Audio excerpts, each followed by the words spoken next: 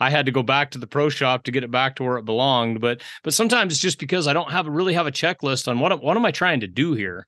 I watch one YouTube video and I think I'm going to go change the world, and all I really did was make it so my arrow has to go back to the pro shop and I need to pay the guy $30 to get it back in tune. And he's like, "What the heck did you do to this thing?"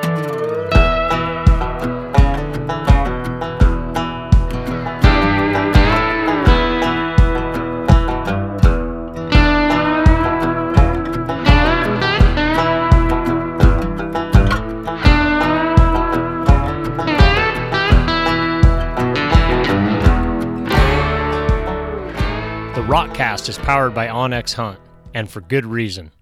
onX Hunt is the #1 hunting GPS app in the industry. Stay tuned for a Rockcast promo code. Good morning, Rock Sliders.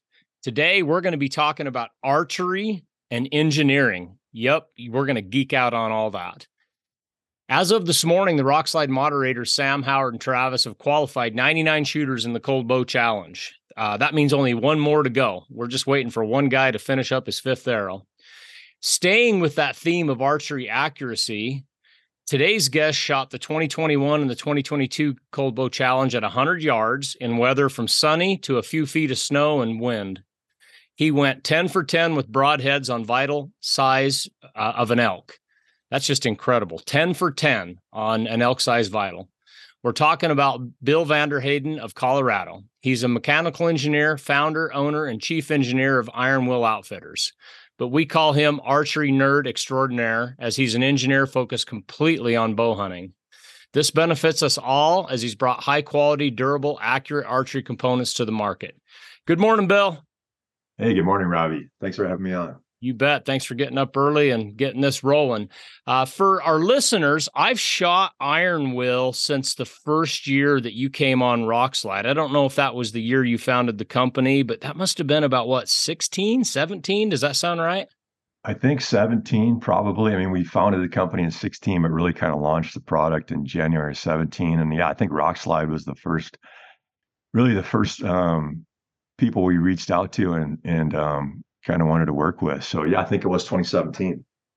Well, hey, we appreciate it, but like every time we bring on a sponsor, we just run their gear and let it speak for itself and get the member feedback. And it didn't take very long, just a few months of members shooting the Iron Will broadheads to figure out these are high quality components and very durable.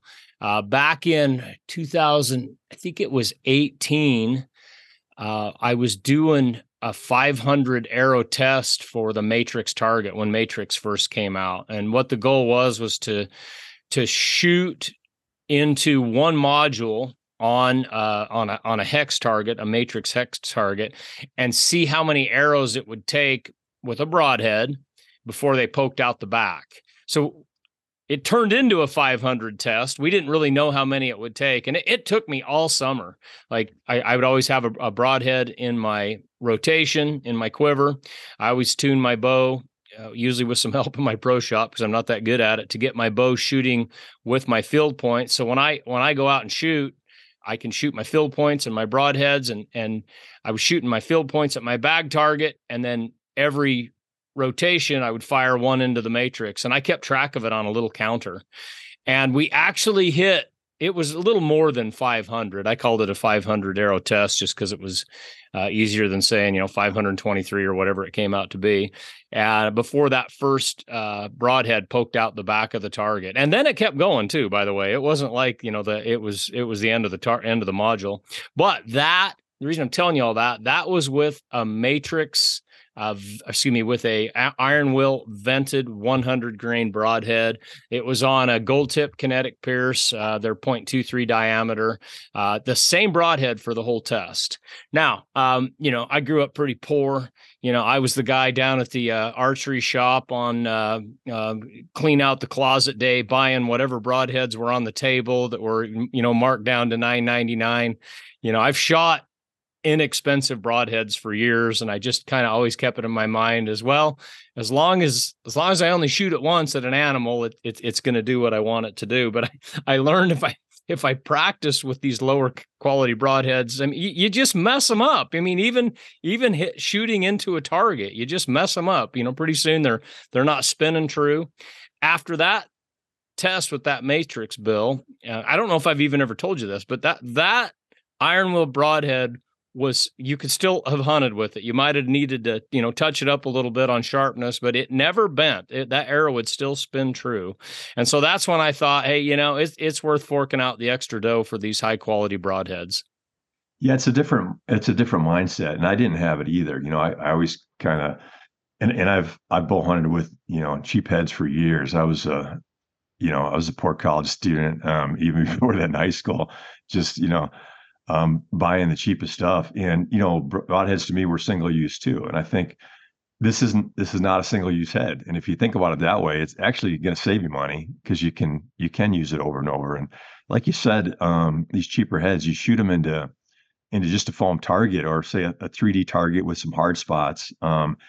And you're often putting a little bend in the ferrules, or if you say have cheaper components, half outs, especially aluminum, but even the steel, just shoot them over and over into harder spots on a 3D target, and you start bending things a little bit, and then you put a broadhead on the front, and it's not going to fly well. So yeah, this is definitely a multi-use. In fact, I often, like I was just hog hunting down in Texas, I was using the same arrow broadhead over and over. I just check sharpness and knock it back up and shoot it through another hog, and then just check the sharpness and touch up as needed. But you can definitely get multiple animals with the same broadhead. Well, the other thing I think it helped me with is when I was using cheaper broadheads, the $10 to $15 type broadhead or cheaper if I got them on sale, was that I would get them shooting with my field points, but then I would only practice with field points because I didn't want to screw up my broadheads. And I thought, hey, close enough. They hit together. But what I learned, and I'm not a great archery shot, you'll never hear me claim that, is that broadheads magnify your error in your form and in your shooting, especially at distance.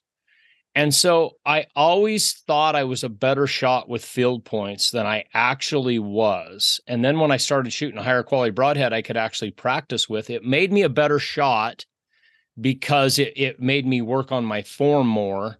Because, no offense, Bill, but any broadhead, it doesn't matter how well it's designed, is going to magnify error in your form. You've got a blade out there. It's going to plane if you're not shooting well. At least, but that's been my experience. And so by shooting a broadhead in my rotation every single time, I can always practice with broadheads now. It made me a better shot.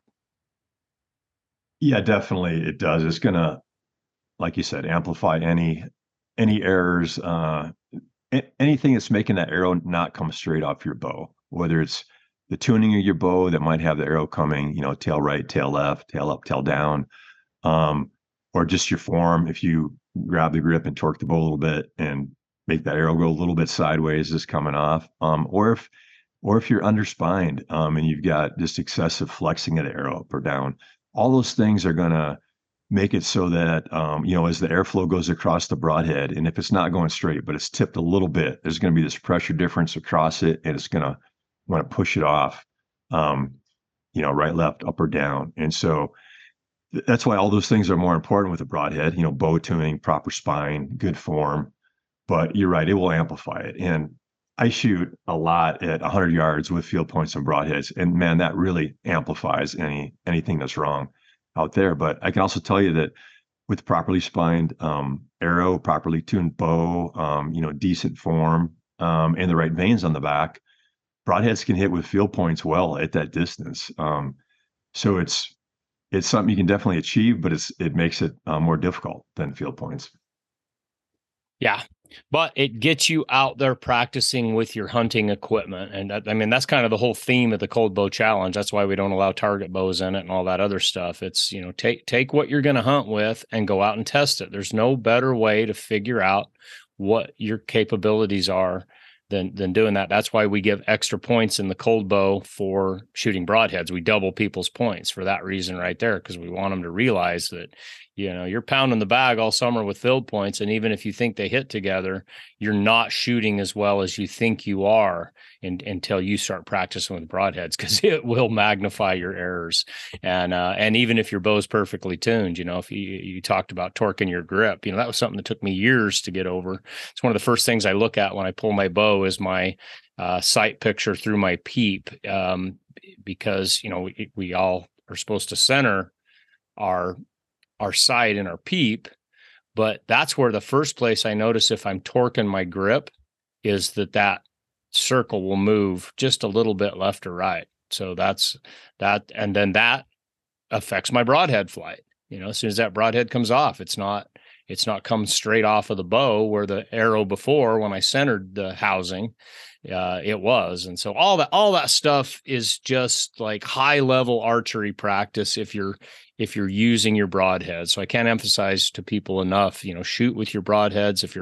If you step up to a high quality broadhead like an iron will, unless you just blow it into the backstop and you're not careful getting it out, it's going to last you hundreds of shots. It'll make you better. So another question, Bill, is, this is on the forum all the time. If you want to start an argument on rock slide, just go into the archery forum and start a thread and say something along the lines of my field points won't hit with my broadheads, or my broadheads hit with my field points. Either one, get ready, get your popcorn. It's going to go on 100 posts at least. That gets people fired up, because there's a camp that says you can't get them to shoot together. They're aerodynamically, they're two different objects. They're not going to fly through the air the same, regardless of the tune of your bow. And so there's always going to be some differences. And then there's the other camp that's like, oh, no. I tune my bow and I can shoot from 1 yard to 100 yards and get the broadhead and the field point to hit. Some guys will even say the same hole. I'm lucky to hit the same target at 100 yards, but let's go into that a little bit, Bill, with your mechanical engineering background, owning and running one of the most high quality broadhead companies out there. Where do you stand on that? Yeah, that's a good question. A lot of companies say broadheads fly like field points.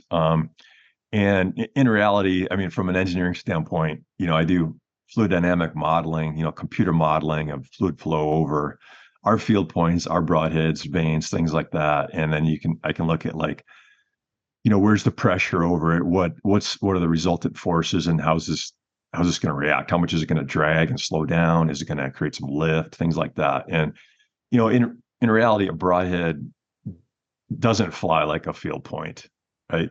The airflow over it's different, obviously, field point shape versus broadhead blades. I think what people should say maybe more accurately is I can get my broadheads to hit with field points, or hit, close enough or within, a couple inches of field points, at distance. And I think that's true. You can, but it's also going to vary on the broadhead itself. Designed our broadheads to try and minimize the drag force across it. And then I designed our field points to increase the drag a little bit, to be a little bit closer to broadheads. And I could say that I can shoot our field points and our broadheads, say the S series, V series, out to 100 yards and group together. I'm not the best shot either, but let's say I'm holding an 8-inch group out there at 100 yards, and I'm walking out there to pull my arrows. I can't tell which ones are field points and broadheads. They just kind of all hit together. Right. I would say our wide heads are hitting typically 2-3 inches lower than field points.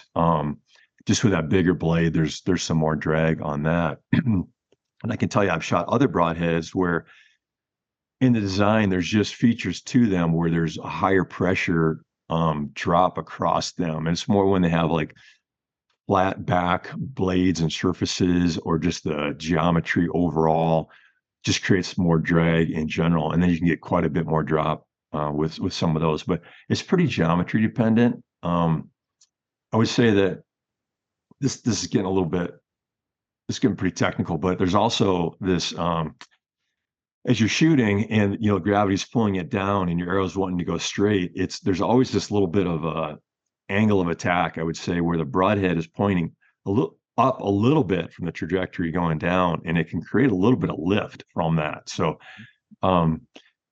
that helps you out a little bit in broadheads, but that's going to vary with FOC, and so we won't dig too much into that, but there's some reasons why, even though a broadhead could have a little bit more drag, why I can still hit with it. But that can also kind of depend on a person's tune. Let's say they're just a little bit tail high coming out of their bow, just a small amount. Well, that's going to make broadheads hit lower, and you might not see it at 40, but you probably will see it at 60, 80, 100. Mm-hmm. If you're a little bit tail low, the broadheads might actually hit a little bit high out there, and that might compensate a bit for the drag. And I'm not saying you should try to dial that in. I'm just saying it's I could see why one person has different results than another, as far as how much drop difference you get from field points to broadheads at distance. Yeah, and it's okay if you nerd out. I already warned everybody you're nerd extraordinaire archery guy. So, but no, that's good stuff there, Bill. And I think that's why those arguments go on and on forever with no end, because of all the variability in components that can be in there, and to get in there and ferret it all out. As you mentioned, you designed your field point to fly a little more like a broadhead and replicate that, because they are two different sized objects flying through the atmosphere. And you talked about angle of attack. I mean, that's a big thing for wings on an airplane. That's what it's all about. So, but it sounds like with a high quality component and good form, you should be able to expect your broadhead to hit with your field points, even at distance. Yeah, I think so. I mean, it's reasonable to if you're getting results where you're hitting a couple inches low at 100 yards. That I think that can be totally normal, and you could also hit with them. And if you're out of tune a little bit, let's just say it's fishtailing a little bit side to side. Well, that's going to create more drag on the broadhead than the field point, and it's going to make you hit a little bit lower. So that's where you might get into some fine tuning. I think most guys are just shoot your paper, get what looks good there, and call it good. And that's kind of a first level tune, and usually it's good enough to get broadheads to hit with field points. If you're trying to shoot broadheads with field points at 100 yards, you probably want to go to the next level. And for me, that's I like to shoot a bare shaft versus a fletch shaft just with field points at 30 and 40 yards. And I'll even add some like metal tape to the bare shaft to get the weights exactly the same overall to weight. Make up for the missing vanes. Yeah, because that will affect kind of the dynamic spine. How much weight you have in back will affect that. And so, so I'll get the two arrows weighing the same, one with vanes on it, one with just some tape on the back, and then shoot them at say 30 yards. And if that arrow is coming straight out of your bow, the fletch shaft and the bare shaft will hit together within maybe an inch or so, and the shafts will be parallel. If it's not coming straight out of your bow, let's say it's coming out, the shaft's coming out tail left, well, the vanes will correct that quickly and put it back straight. But the bare shaft, it doesn't get corrected. So it just stays a little bit tail left, and then that will make it hit to the right. And so what you'll see is maybe it's going to hit 4 inches right, and then the back of the shaft is, angled tail left. You can kind of just see how it was coming out of the bow. And this is saying kind of a uniform foam target. If you shooting a bag target or something that kicks your arrow at impact, the angle might not be right. But so I do it at 30 and 40, and then I actually test a lot of vanes with my bow a little bit out of tune. My bow currently is 4 inch. The bare shaft hits 4 to 5 inches right of the fletch shaft at 40. So I know it's coming out a little bit tail left. Mm-hmm. And I actually use that with broadheads and different vanes to see how well they stabilize. With the right vanes on the back, that's still good enough tune that the two hit together, even at 100 yards. If you get that dialed perfectly straight, so your arrows coming perfectly straight, you're going to do, even better for accuracy at distance. If I understood you, though, you don't have to be perfectly hitting together with a bare shaft and a flet shaft at 40 yards. Did I understand that? The Yeah, flet. you don't have to be perfect, and in 40. So you need to have this will also show you if your form's repeatable. And I would say people, you might even want to start at 20, but I think 30 is a good distance because it just amplifies what's happening from 20, 30 to 40. I think 30 is a good distance, and shoot those 3 or 4 times and see if you're consistently getting. All right, the bare shaft is hitting, say, 3 inches right of the flet shaft every time, within an inch or so. It's always kind of angled tail left. See if it's consistent, because that'll tell you if your farm's consistent. If it's not, something's going wrong there. Maybe your rest is rebounding and clipping something. Maybe you're getting excessive face contact. Maybe your grip is just inconsistent.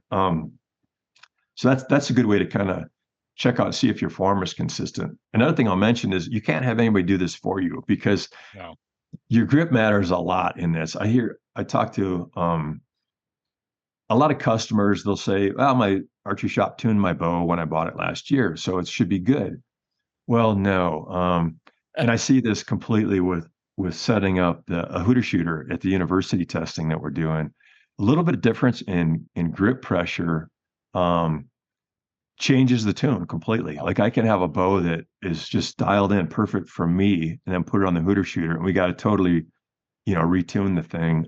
It's not even close to being tuned with the hooter shooter grip compared to my grip, and I see that from person to person.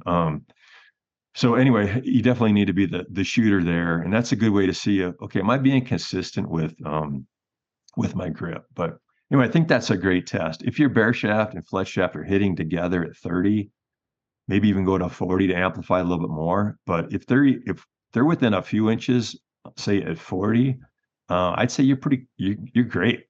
That little bit of, even if you're off a few inches, that little bit with the right vein on the back, and the veins I found that work the best are veins that are about over a half inch tall, and we can go more into the study and the results there. But a three fletch at 2.5 to 3 degree helical with a higher vein, say 0.55, 0.58, something like that. Those do a great job of stabilizing a fixed blade broadhead and pulling it very quickly back on track, so that it's going to hit where you're aiming downrange.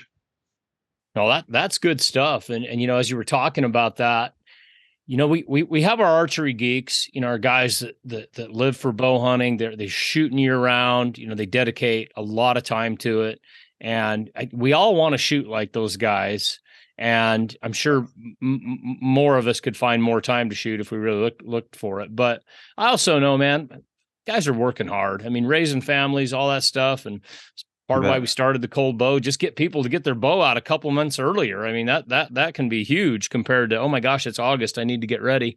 That was the old me, and a couple of weeks of practice at most, and you're just barely getting in the groove, and archery season's there, and it's just not a good way to do it. But as you were talking, I was thinking, is there a simple, quick list that guys, kind of the most important things they could look at? Because I still have a pro shop set up my bow, but then when we tune it, I'm there. I do all the shooting, all the paper tuning, and if I'm getting a pretty good hole, I've kind of learned to stop chasing perfect holes, get a perfect hole, and then I step out on the range and I start shooting 30, 40, 50, 60, 70, and I can just tell by how my groups are if the bow's shooting as good as I can. And just about every bow out there can shoot better than I can. So the goal is just, be able to match the bow. But listening to you you're talking about, get a decent hole. Sounds like we agree on that. The next step, if a guy just wanted to maximize his archery accuracy with a limited amount of time, is the next step just make sure you're going out with good components, a fletched arrow, and then shoot at that kind of 30, 40, 50? Is that your next step, or is the bare shaft tuning your next step?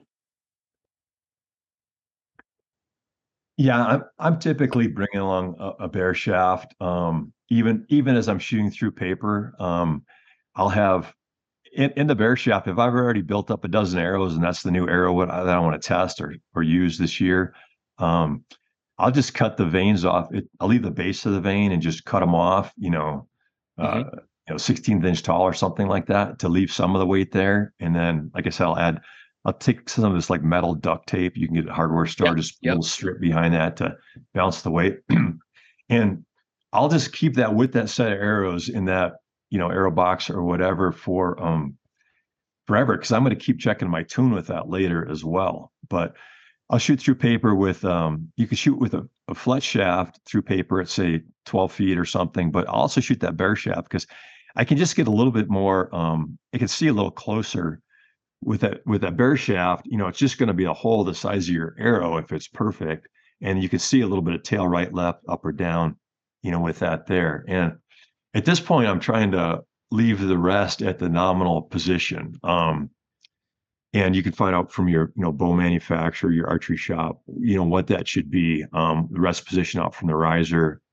And then I want to leave that there. And then it'll kind of depend on which bow you have, but I'm typically shimming cams to get that tune in there to where that's looking good. And again, you might have to consult your archery shop and to get that figured out. But I don't really want to move the rest way in or way out at this point. I want to keep it to nominal, get it so I'm shooting a bullet hole.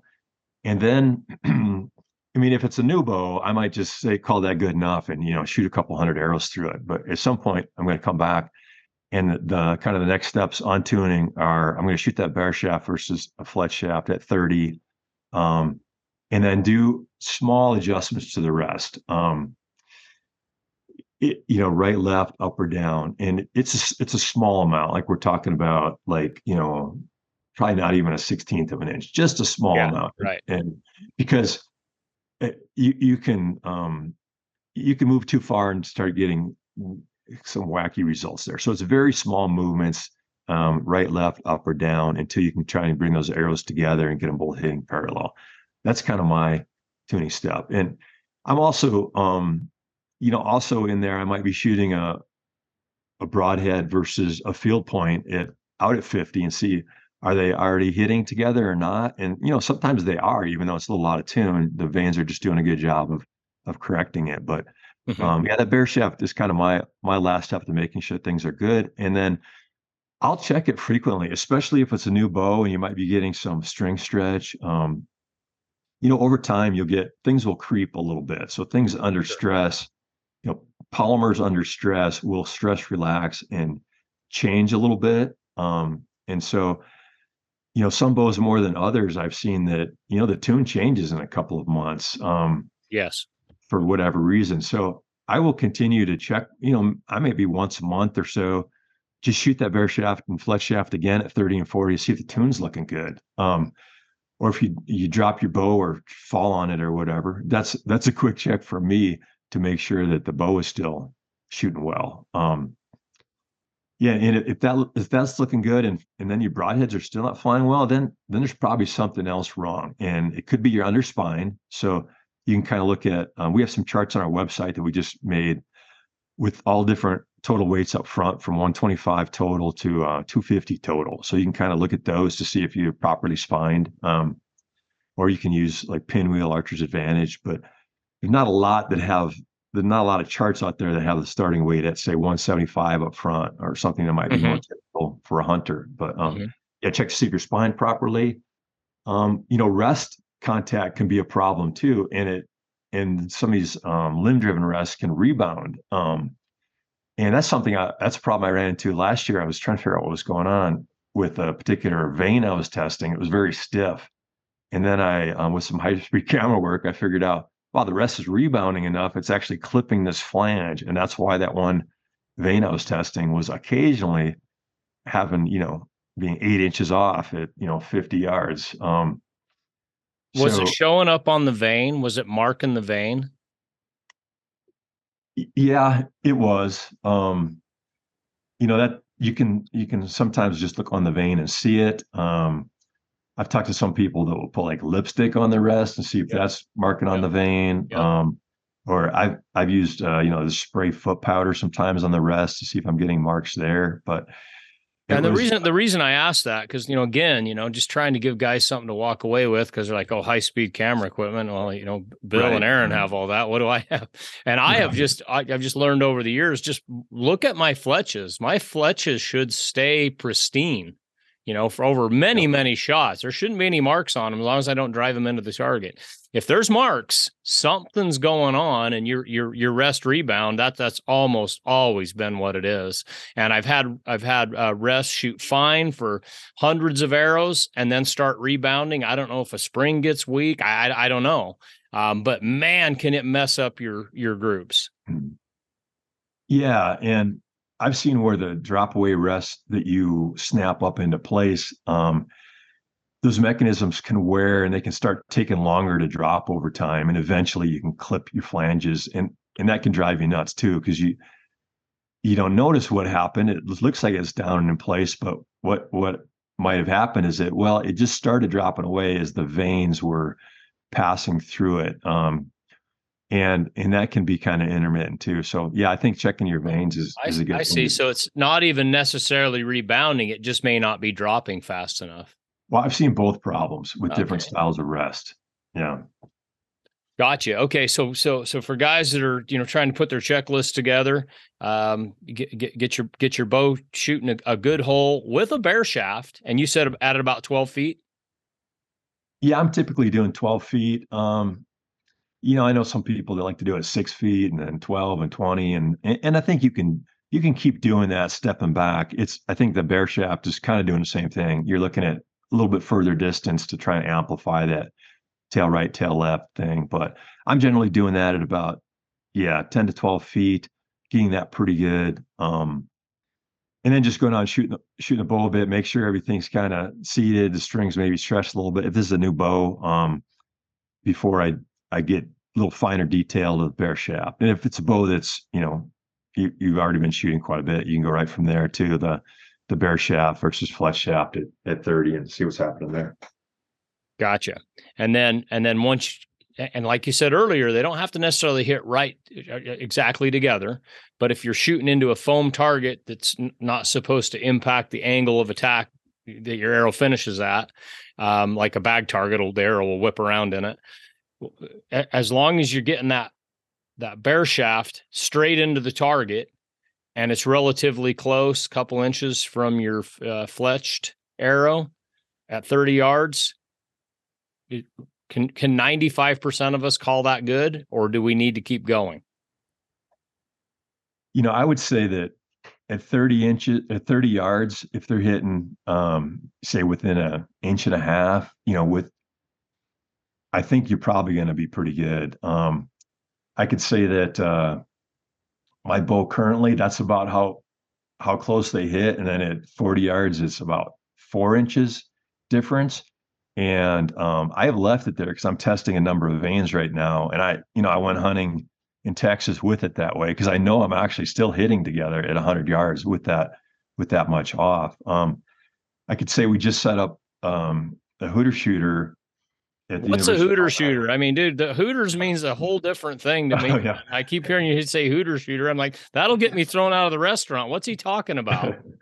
It's a shooting machine. So it's one made by Spot Hog. There's some different brands out there, but it's basically you put the bow in it. There's a grip on it. There's you clip to it. You crank back the string. Put an arrow in it. Crank back the string. We set it up with a laser on the bow in place of the sight, and we've got it sighted in. That laser dot is on for 40 yards. So the reason we're using this is I sponsored a project at the University of Colorado to study improved arrow vein design for bow hunting with fixed blade broadheads.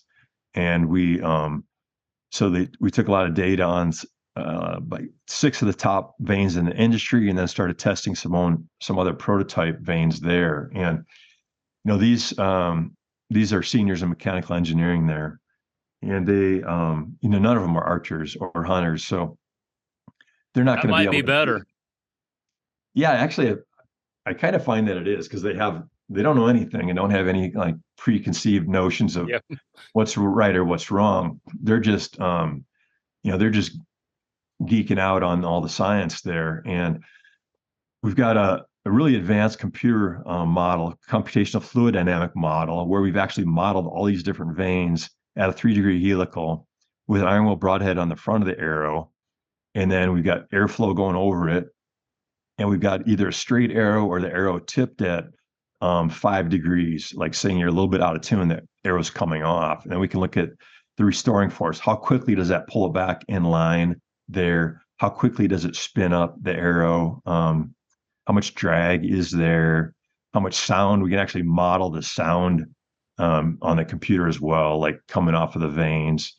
And then we're doing this empirical testing, the testing on the shooting machine indoors at long distance, and then we're recording the sound. We're using a high-speed camera to look at the way it's coming off the bow and how it's restoring, also how it's spinning up. We get that from the high-speed camera. We've got lab radar looking at the speed at the bow and then the speed all the way down range, so we can then look at how much drop we get. We can calculate the drag force from that, and then we can compare that to the model.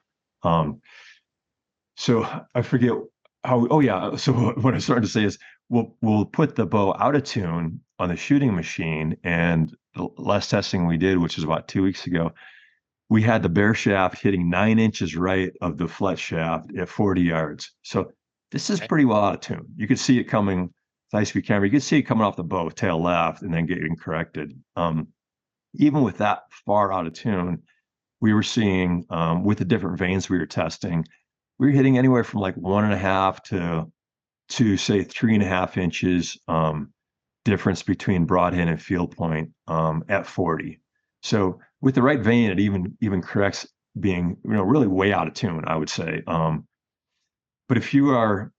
But yeah, to answer your question, if you're shooting at 30 and your bear shaft and fletch shaft are consistently hitting within 2 inches, I mean, if they're hitting within say 1.5, that I think you're good. Your vein should do the rest for you. Well, that's good to know, because that's pretty doable. 30 yards, I can't even shoot at the same bullseye, right? I'm breaking arrows, and I've never done bear shaft tuning. I just didn't know the process. And like I said, you get on Rokslide and read the process, and you got to filter through all the arguments and don't do it this way and do it this way. But 30 yards, sounds like if I just take one of my gold tip kinetic pierces, cut the veins off, leave the base, put a little piece of that HVAC metal tape around the back to keep my dynamic spine the same or close to it, and then I go to 30 yards. I know where my fletch is going to hit. I can put it, in the little white bullseye on a matrix target. It's, I don't know, what are they, an inch and a half? I mean, I can hit it almost every time at 30 yards. And then just shoot my bear shaft too. Do a couple of rounds of that. And if they're hitting within an inch and a half or so of each other, I'm good to go, it sounds like. But if they're not, then I'm back to bow tuning. I'm back to moving the rest. Is that where we were going with all that? Yeah, and I think the closer the better. And you might see that, hey, these shafts are like parallel to each other and almost touching or within a half inch. I mean, that'd be beautiful if you can. Okay. Then I know you're golden at that point. But yeah, I think even within say inch and a half, you're probably in pretty good shape. But yeah, if you're not, if it's off more than that, and you can see that, oh yeah, this bear shaft is tail right or tail left, then you're doing a small adjustment to the rest. So if you're coming off tail right, you actually move your rest a little bit to the left. And this is a very small amount. It's going to kind of depend on the rest. You might have like large hash marks that you can kind of see that you're going from one to another. I might only move it a quarter of a hash mark on there, and then try it again. You're talking about the hash marks on the rest that so you can keep on the rest which way you're going. Yeah. Or I'll actually use I'll look at those marks, but I'll also have a caliper and kind of measure like where's my arrow sitting now off the riser, and then move it a little bit and measure with the caliper and write it down. So I know like how much did I really move it. That's that's maybe geeking out more than people want to, but small amounts of moving in or out, and I might only move it like maybe 20 thousandths of an inch at a time or something, 20, 30 thousandths, and see if it got better, or worse. And once in a while, I'll see with the right left thing, it acts opposite of what you'd think. And I don't know if that's because there's a little bit of rebound. I think it depends on how long your rest is up as the arrow's going through it. And is it kind of a rebound effect of it's coming off, pushing hard right on that rest fork, and then it makes it kick back left. So once in a while, I'll see that right left thing will act the opposite of the way I would expect. So I would say start moving it one way or the other and just see if it's improving or not. And then tail up and tail down. If it's coming out tail up, then you need to move your rest, up, or you're knocked down to get that arrow coming straight off the bow there. Awesome. Well, there's some good stuff for people out there that have heard about bare shaft tuning, but I know how a lot of you guys feel. It's like, hey man, I want to shoot as well as I can, but man, we just a lot of us just don't have the confidence to really tear into our bows and start moving crap and all that stuff, and I've moved my bow around so much that I had to go back to the pro shop to get it back to where it belonged. But sometimes it's just because I don't really have a checklist on what am I trying to do here. I watch one YouTube video and I think I'm going to go change the world, and all I really did was make it so my arrow has to go back to the pro shop and I need to pay the guy $30 to get it back in tune. He's like, what the heck did you do to this thing? I was moving my rest. I was moving my peep, I was moving the sight, So anyways, I just always like to give people, a little bit of confidence, a little bit of a takeaway. And man, I've got some arrows right now that need refletched. I'm just going to go, the fletches have all been damaged, from hitting each other. I'm just going to go cut those off and then go out to 30 yards because I've already done my paper hole and everything like that. And by the way, I'm shooting a new bow too. And I just looked on my counter. I'm about 400 arrows in on my new bow, Matthews Phase 4. And I probably need to recheck that tune as well, because like what you said, shooting a bow in, string stretch, stuff like that. And but then I can step out to 30 yards, check that group next to my fletched arrows, and then I got something to go off of. The Rockcast is powered by onX Hunt, and for good reason. onX Hunt is the #1 hunting GPS app in the industry. It's the exclusive app of many of the Rockslide staff, including myself. Some of the features of the onX Hunt app are nationwide public and private land boundaries, topographic and 3D maps, track your route, location, and elevation profile, waypoints, lines, and area shapes, save maps for offline use, and create custom map layers. While many of the competitors have similar features, I find one of the biggest benefits in using the onX Hunt app is that my friends have it. Nothing more painful than trying to share a waypoint with someone who doesn't have the app.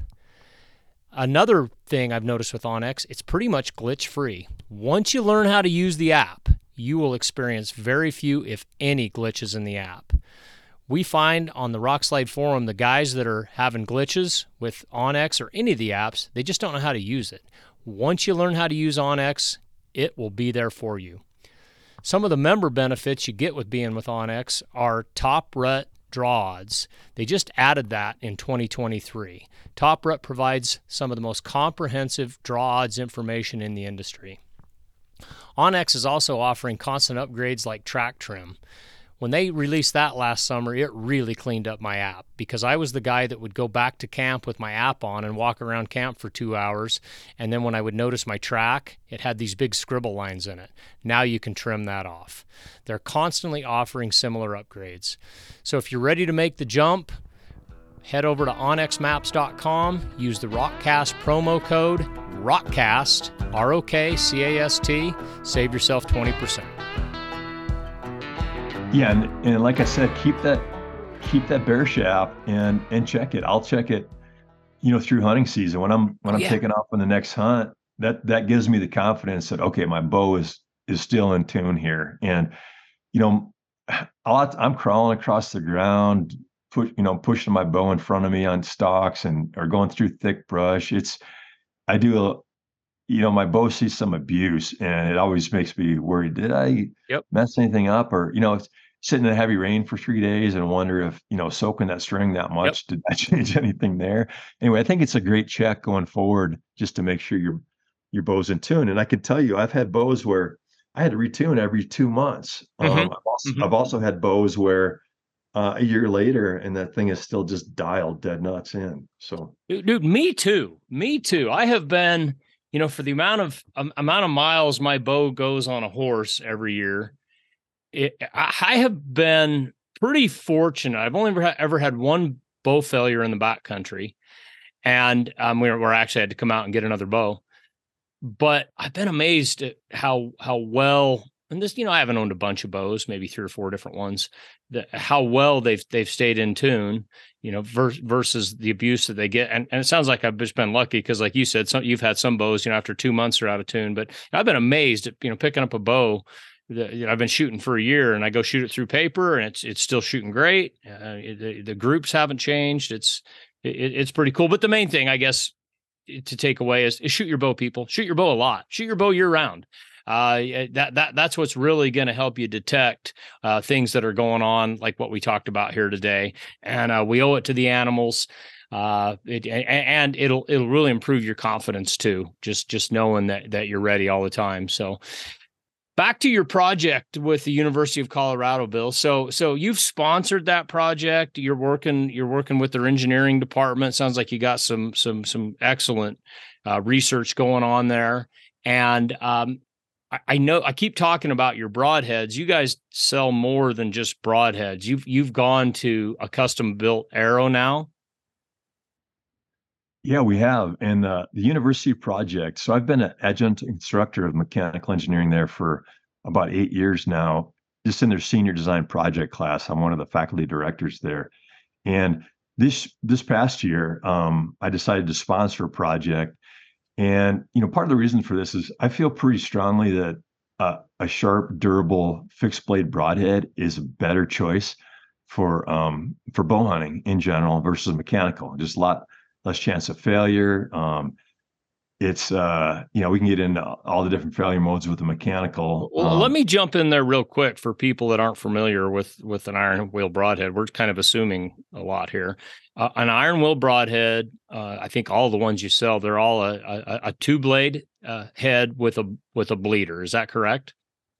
Yeah, we have them with and without bleeders, but yeah, primarily it's a two blade head with a bleeder, and it's a premium A2 tool steel. So it's very, very tough, very strong on impact, but yeah, it can get very hard. So it's very sharp, retains that edge and slices all the way through. And for many years of development, I found, that works really well to penetrate hide, bone, tissue, stay sharp, slice everything all the way through, get you the exit hole, make it through really the heaviest of bone from what I've seen. And get you success on an animal. So I feel pretty strongly that man, this can really help a lot of people have a successful shot versus a failure on some impacts that aren't going to be perfect. But yeah, with a fixed blade broadhead, as you mentioned, they're harder to get to fly well at distance. So I think people but I've totally found that with the right, with a tuned bow, the right arrow setup, the right vanes on the back, it works really well. But I wanted to sponsor this project to get, really a independent university study showing that how fixed blade heads can steer, or how different vanes can steer fixed blade broadheads, and really dig into the science and really get a lot of data behind it. And so throughout this study, we saw from like 6 of the top industry vanes what features on them were doing good things and bad things, really. And then we tested some different materials, different designs, and the result from the study was we used this hybrid, the Max Hunter profile. If you're familiar with the Max Hunter from AAE, I had them make it different materials, and we found in their hybrid material that vane really did the best job of overall. If we looked at accuracy, stability, drag, wind drift, and sound, it had the same kind of accuracy, stability as the Max Hunter, which was excellent, but it had a little less sound, a little less drag, a little less wind drift. So we actually decided we wanted to put that on an arrow, and offer it to our customers. We could just say, hey, just use this arrow. It's going to make your fixed blade broadheads fly really well. So I worked Okay, with so Easton. basically you're now not just selling a broadhead, you're selling a whole system where if people don't want to mess with it, don't want to put their arrows together, don't want to worry about cutting them square, all the other fletching them. My goodness, I always want to fletch my arrows until it's time to fletch them, and then it's like takes me a week to get to it. So I'm able to just order those from you, and they're optimized to shoot your broadhead as well as possible. Am I following all that? Yeah, that's right. And if you just want to, if you like fletching your own arrows, we just sell the vanes also, these Ironwool Hybrid Hunter vanes. If you want to have a fletch shaft, start with a fletch shaft. We're fletched at 3-degree helical with these Ironwool Hybrid Hunter vanes on a axis or match grade axis shafts. You can buy that if you want to cut square, finish them, install inserts yourself. Or we're doing the complete job where we're actually have a machinist in a machining center setting up on each arrow shaft and very precisely cutting and squaring both ends so that you get, having a very square end of your arrow, especially at the nock end, then that all that force from the string through the nock uniformly pushes on the shaft so that each one's going to flex similarly versus one where you might have a high side and a low side of that, back end of that arrow and, push more on one side or the other. And it might change how that arrow flexes compared to the next and impacts. So, and for people that don't understand what he's talking about, a lot of times when you go to a pro shop, if they're not careful when they cut your arrows, so maybe you shoot a 29-inch arrow and they're cutting it from a stock shaft that's longer. If they're not careful in how they cut that, the carbon can flex during the cutting process, and you can end up not having a square end on the arrow. And it's more common than you think. I used to not worry about it until I really started pulling some knocks out of arrows and really looking at it. And some of them you could just visibly see, man, that thing is not even square. So if your initial contact with your string is not square, it doesn't matter what else you do, your first step was wrong. And that's why square shafts are so important. Yeah, I don't think a lot of people realize that. And especially if you're cutting the shaft from each end, in an archery shop, and it can vary I'm sure some archery shops do a nice job and they kind of feed it in slowly and rotate it and try and make it as square as possible. And then maybe even take a squaring tool to it. But I can tell you a lot of shops that I've seen, somebody's just swinging those arrows in as quick as he can. So then you're cutting it an arc and it's flexing the arrow and they can be way off. Yep. And then even if you take there'll be this little arrow tool that's, 3-4 inches long. And if you put it in there and just rotate a couple times, you didn't really do anything. It takes quite a bit. It takes quite a bit to make that back square again when it's coming off irregular or at, some arc cut there. So each of your arrows are squared. Yeah. So if you want completely custom built, you tell us what length you want. We'll cut them and square them precisely from both ends, and then install our components, and you'll get them, ready to shoot, basically. Okay. And so the burning question: do I have to skip a truck payment to buy the arrows? So the arrows, just the fletch shafts, I think our pricing is $189 for a dozen. So that's pretty comparable if you look out there to see what it is. What fletch shafts are going for. If we're gonna build them for you, we charge $90 a dozen for this, machinist to cut and square both ends, install all the components. So what's that? Like $750 an arrow or something like that. So if you want to save that cost yourself, I'd say, yeah, get an arrow saw, do your best job of cutting, and then spend a lot of time squaring. Take a little paint marker, maybe like a silver paint marker, mark the end, and then square until all that's gone. And it's square. That's a way you can save that money. But if you just want us to precisely build a dozen for you, that's the added cost for us to finish them, and then it's our component costs added to that. I license the hit insert technology, the patent from Easton. So I make higher strength hit inserts in either titanium or hardened steel. Yeah, Tony Treats just reviewed those here for us this spring on our Yeah, website, right? yeah, That was that system. yeah. Anybody I wants really to like that system because then your broadhead, you build the strength down into your arrow really, and your broadhead aligns. The shank of your broadhead aligns right to the ID of the arrow, so it's gonna spin true. And then we reinforce it with an impact collar over the outside of it, in either hardened steel or titanium. And you can get from 25 grain total to 125 grain in that system, depending on which hit insert you choose, and if you're choosing hardened steel or titanium. But that is so much better than a half out or an outsert for making sure your broadhead spins true. Half out or outsert, you just have a lot more tolerances there, and they bend so much easier because of that kind of longer lever arm. And often just people shooting them in 3D targets over and over, you get some bend there. And Yeah. I would say it's important to get an arrow spinner, and every arrow that you're going to hunt with, put the broadhead on it, spin it, make sure that tip of that broadhead is just staying right where it should be and not wobbling back and forth as you spin that arrow around. Dude, I'm with you all the way. I've been amazed. I mean, I shoot a high quality gold tip arrow. I shot their platinum for a long time, and I stepped back down one step to just their kinetic pierce. And arrow's been great, but the spinner, I've noticed that I'll pull an arrow that I've shot a couple, I shoot a few thousand arrows a year. So, one arrow, out of a dozen may have, 100 shots on it. I'll throw it on the spinner and it's wobbling. And 7 times out of 10, it's in the outsert. It is bent. And and if I hit the ground or I hit a backstop, I immediately check that arrow. But a lot of times this is just repeated arrows into the targets. Maybe I'm not pulling them out right, or maybe I hit a piece of rebar in there and didn't know it. But yeah, you can have an arrow that's just shooting terrible. And you don't realize it until you just think it's, I'm a bad group or bad form, whatever. Throw it on the spinner and it's like, oh man, this thing is bent.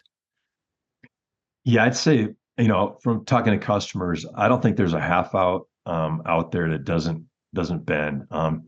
Steel are better than aluminum. Aluminum is just it's not a good material for impact. I don't think if on a hunting arrow there should be any aluminum in there. Not the insert, collar, the ferrule. Nothing. Is that what's on the gold tip? Are those aluminum? I'm pretty sure they are. If it's just they look like it. Yeah. And I don't want to bash gold tip. I don't think there's an arrow you can get these days with the components that come with it, if they're half outs, that isn't going to bend on impact to some amount. Right. And by half out, you mean that part of the arrow seats in the shaft, or the insert seats in the shaft, and part seats out. Is that what you mean by half out? Yeah. Yep. Like kind of like half the insert is in the shaft and half of it's kind of out in front. And then when you screw your broadhead into it, so you're shooting micro diameter, sounds like. So that entire 0.23. Yeah. So that the standard threads on a broadhead are larger than the idea of that arrow. So that whole broadhead has to sit out in front. So okay. So they'll use a half out. I see what you mean. Technically I call an outsert one that just goes over the shaft, doesn't go inside at all. And then I call a half out one that's like half in the shaft, but the entire broadhead gets mounted out in front. So it's actually sitting, an inch further out on the arrow than it would be if you used a hit insert where it's all the way down in the arrow. And for micro, you can't use the standard, as I mentioned. We sell either Deep Six or Snyder Core versions of our broadheads where that shank goes down inside of the micro, so you're still building the strength down in, and that takes a side impact way better. With that built down into the arrow, the carbon can flex a little bit, and you can take a hard side impact and still have that arrow spin true afterwards. But if you take a hard side impact on half out or outsart, even the steel, because typically they're not hardened steel, they're like a 302, 303 stainless, which isn't, you can get steel that's 3 times stronger if you harden it. But typically the steel ones are still bending with that lever arm and that side impact. It just amplifies the amount of bending because of where that broadhead is way out in front of the shaft.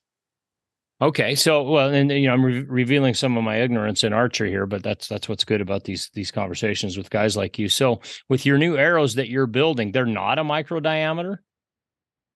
The ones we're currently offering are a 5 millimeter or a 204 ID. 204. Okay, So so they are then. yeah, so we worked with Easton to use the axis shafts, and then Machine Fletch for a repeatable, vein angle on each one. I see so much variation too. If people, from one bow shop to another, if you say I want a 2.5 or 3 degree helical, a lot of, a lot of shops around here will say, okay, and then they'll give you, whatever their Whatever they got. whatever the bits and burgers are set up to. They're not gonna, they don't want to change them. And often it's like 1 degree. Some of them are straight fletching. Um, and then some of them, if they do try and kind of dial it for you, you might get 3 degree this time and 1.5 the next time. And I'm sure there's shops out there that would get pissed off from me saying that. And I know there's some great shops and good guys out there, and there's some good shops around here too. I'm just telling you my experience before I fletched my own, just hitting the different archery shops in the area and what I would see personally. So I think that's why I started fletching my own shafts, 20 years ago. But I think this is a way that you can know you're getting the same vein angle every time as well. You can also do it yourself and set up your jigs and just leave it there and get a consistent angle that way too. All right. So, and on shops too. I'm kind of with you. My dad said for years, if you want to do something right, you got to do it yourself. And he's right. But man, I've been running 3 companies since I was 28 years old. Time is at a premium.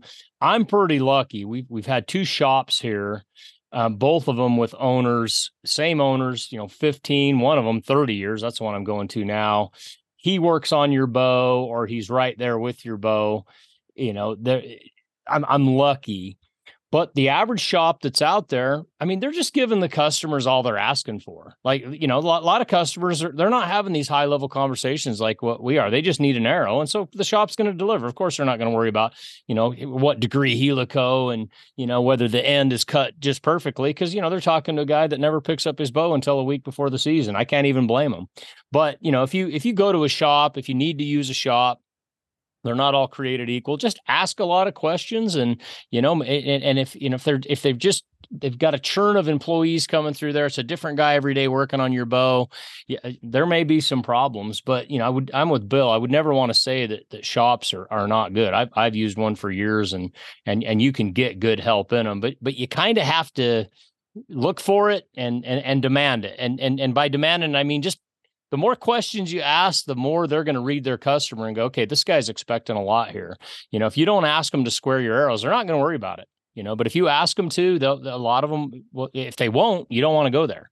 But if they will, if they'll take that extra time, then you can get a good shot. Because that's the thing, Bill. We'd all love to be working on bows like you and doing that stuff. I mean, I got friends, that's all they do and everything. But man, I have time to shoot. That's what I have time to do. And that's why I had so many of these questions today about this stuff, because I got to get the most for the least.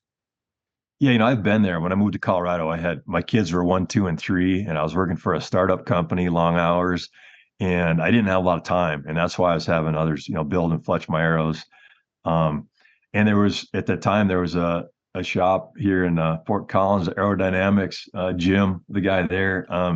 Man, he was great. And he's got me started in doing the 3 degree helical, and I could just trust him to build my arrows the same every time. And that was golden. But yeah, when he sold the shop, moved away, and I started checking out the other shops, I realized they're not all equal. But some are great. And I would also say, if you want them to do more than normal, you should probably offer pay them for it. Like yes, definitely. Right? if you want them to spend 2 hours with you dialing your bow in, especially if you didn't buy it there, just tell them what you want them to do and ask if say you're willing to pay them for it and see what it's going to cost you. Because I would say that a lot of shops they don't have 2 hours to spend with a guy that just carries his bow in and wants help tuning it. Maybe you haven't even bought anything there yet. So I would say that they got to make a living there. They got to make money and pay for their employees. So I understand why they don't want to spend a lot of time with people, but if you want to do more than normal, First off, you might have to assess, are they knowledgeable? Can they do all this stuff for you or not? And then, yeah, you probably want to pay them for whatever, pay them by the hour to help you tune or whatever, I would say too. I'm glad you brought that up. I just kind of assumed that because I've been using the same guy for a long time. The bow I bought this year, the Mathews Phase 4, this guy's not a Mathews dealer. I called him first, said, hey, can I get one through you? He said, I can't. And I said, okay, well, I'm going to hire you to work on it. And I bought mine directly through Mathews and then took it to him. I think he charges 25 or 30 bucks just to set your bow up, install your peep, that kind of stuff. But I ended up paying him about 50, 60 bucks because I spent, probably 45 more minutes with him after he set the bow up. And he didn't even want the money. He's like, no, it's okay. And I'm like, no, I don't want, you're doing a lot here. I'm asking for high level stuff. I want to pay for it because I'm just glad you said that, because I think I see other guys in there sometimes, they're nickel and diming them all the time. And it's like, hey, if you want high level help, you're just like hiring a coach for anything. You can't just let them feel like you're just there to take. If you buy a bow, yeah, you can expect a little bit more from them. They'll help you more, but Right. but make sure that they always feel like, yeah, this guy's not just nickel and diming me. He wants some high level help, and you'll get it.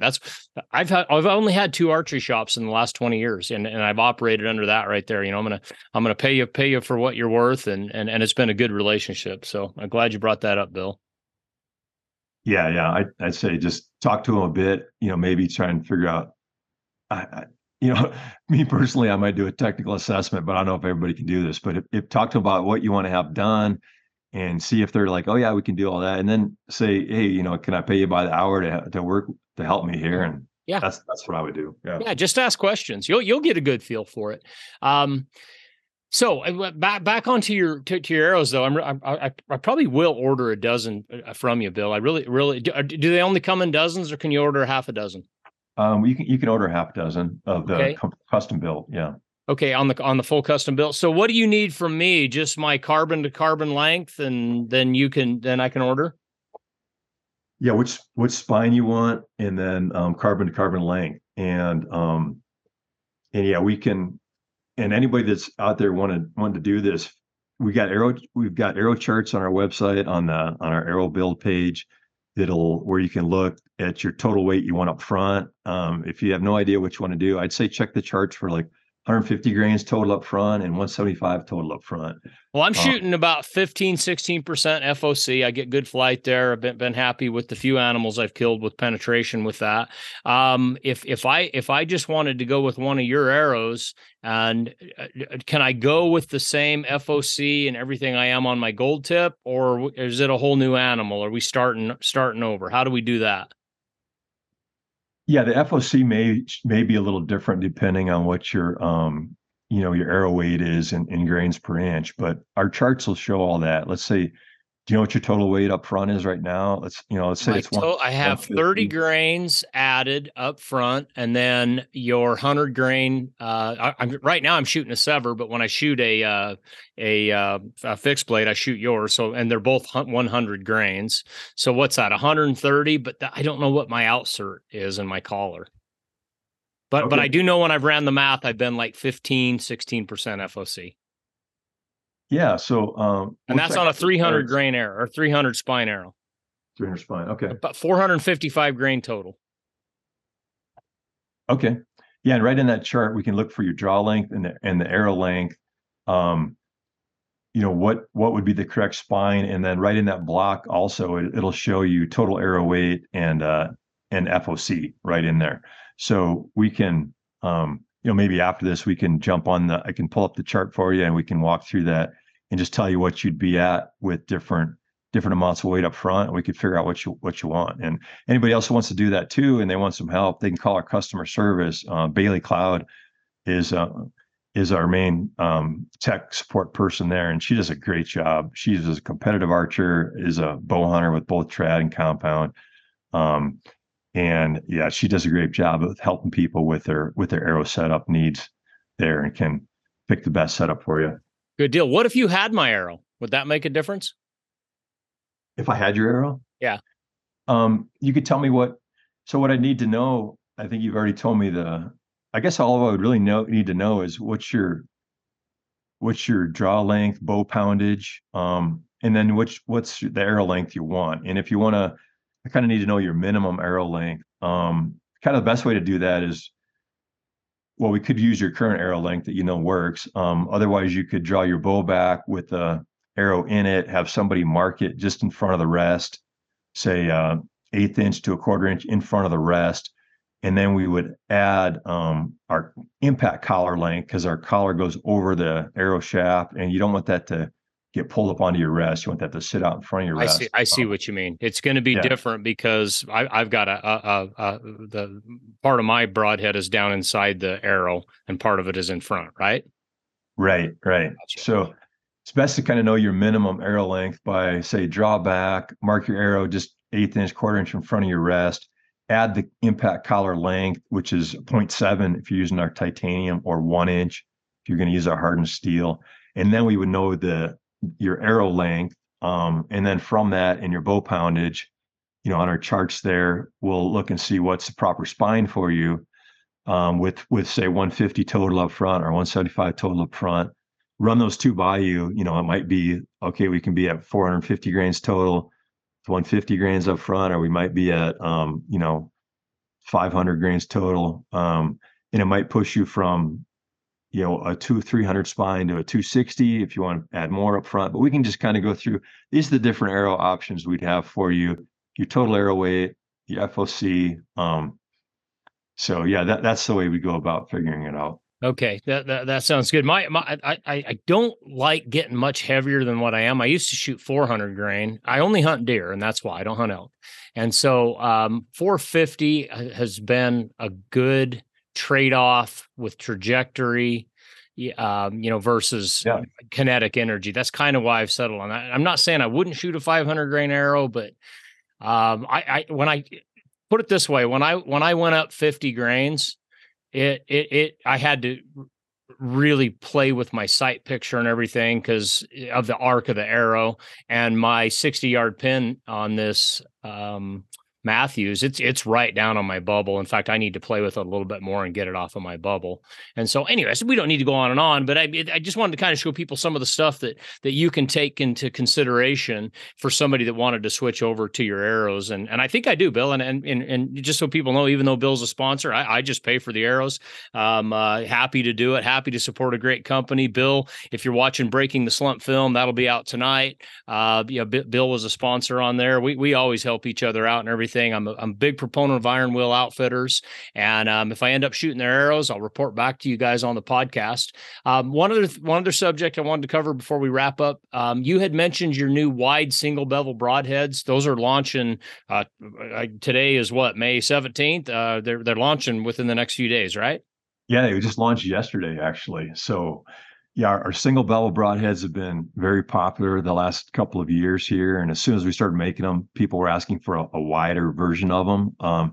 And the thing you get with single bevel is that it creates some rotation through the animal. So that can, rather than having just perfect slices, cross slice, say, going in, it has, more of a square or rounder hole as that's rotating going through. So anyway, our single bevels have been very popular. We just came out with a wide version. So it's an 1 3/8 wide main blade, 3/4 inch wide bleeder, for 2 1/8 inch total cut. And our bleeders have the single bevel grind also on them. And what that does is all the pressures on that bevel as it enters the animal, and that creates a force which makes it rotate through there. So most arrows are a double bevel, or most broadheads are a double bevel, so there's no twist once it hits the animal, correct?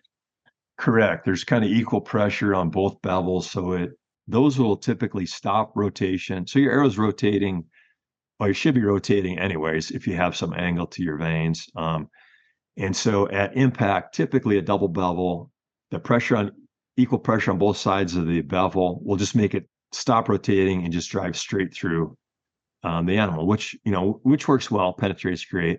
But in this case, that rotation will continue through the animal with a single bevel, and it can do a little bit more trauma throughout. And that's which is better, man. They both work really well, but I would say that a lot of people are excited about single bevels the last few years and what they do and how they, split bone apart, stuff like that. You have So all that on your YouTube channel from your hog hunt last spring, right? When you were testing that stuff? we do. Yeah. You can check out single bevel videos on our YouTube channel it shows like a deer impact and how the arrow keeps rotating through that deer. We got that with a high speed video with Phantom high speed camera at like a 30-yard shot. We could still see though the arrow, slowly rotating all the way through that animal. We also did a hog hunt where we had kind of the results of single bevels there. So there's a few videos on that on our website. Is there any trade-off in rotation versus penetration? Like the more you rotate, do you lose some penetration, or is that negligible? Yeah, that was my concern, and I played around a bit with the bevel angle to the point where I wanted to get it strong enough and get some rotation, not necessarily a lot. And that's what I was worried that torque kind of required to rotate would reduce penetration, even though others say it increases penetration. But what I've found in practice is that they penetrate really well, and I think you've got that kind of rotational momentum of the arrow already, kind of providing some of that torque. So it doesn't seem to kind of miss a beat there. It seems to just zip right through animals really well with the angle and the design we have right now. Gotcha. And on your wide designation, how wide are they? Yeah, they're 1 3/8 wide main blade and a 3/4 inch wide bleeder, and you can get it with and without the bleeder. But that's a 2 1/8 inch total cut for guys that are wanting. If you're shooting a mechanical to get a bigger hole, for instance, on say a white-tailed deer or bear or really or elk, anything where your shots are going to be say maybe 50 yards and under, and some people will shoot these longer just fine. I can shoot our wide heads I can keep them in the 18-inch target at 100 yards, but I just know they're not as forgiving. And so that's why I say it's not really a long range head with the blade that big. It's going to be less forgiving. But for those closer shots, man, I shot through a hog right through a pretty good sized boar right through the knuckle. It was probably 2.5 inches of solid bone. And that wide single bevel head with a solid blade cut through there like nothing, and the head looked like brand new afterwards. It was still pretty sharp, so they cut through bone. I don't know why you'd want to shoot a mechanical. If a mechanical hit that spot, I could tell you all the ones I've tested would have snapped the ferrule right off, and the blades would have been destroyed. So it opens up shot opportunities, whether it's you hit heavy part of the shoulder bone or just the spine, things like that. It's gonna make it through where a mechanical wouldn't. Yeah, I will never argue with you on durability, repeatability, confidence of shooting a good fixed blade into an animal versus a mechanical. But in full disclosure, I'm shooting a Sever right now because of some of the things we talked about on this podcast. Is that I'm not the greatest archer, and they've given me a little more margin for error in my shooting form. And I've tested them right alongside yours. And that's why I can confidently say an Iron Will broadhead shoots awesome. But for my form and how I shoot, I've been able to get a little bit better. We're talking maybe a few inch smaller group at 40, 50, somewhere in there, but that's on me. I mean, I know what that is. But that's why I'm with a mechanical right now. And that's my next question is, so when does the Iron Will mechanical broadhead come out? I know you hate that, Bill. Yeah, I get asked that a lot, but one thing I would say is that if you're shooting a mechanical different than an Iron Will, it means there's some problem there that the mechanical is just kind of covering up. Yep. You still have the problem. It's still robbing you. It's still robbing you energy and accuracy to a smaller extent, but some energy too. It means so it might mean your arrow's fishtailing a bit coming out of your bow, and so it's going to slow down and drop more and have less energy than it should. And you couple that with a mechanical at distance.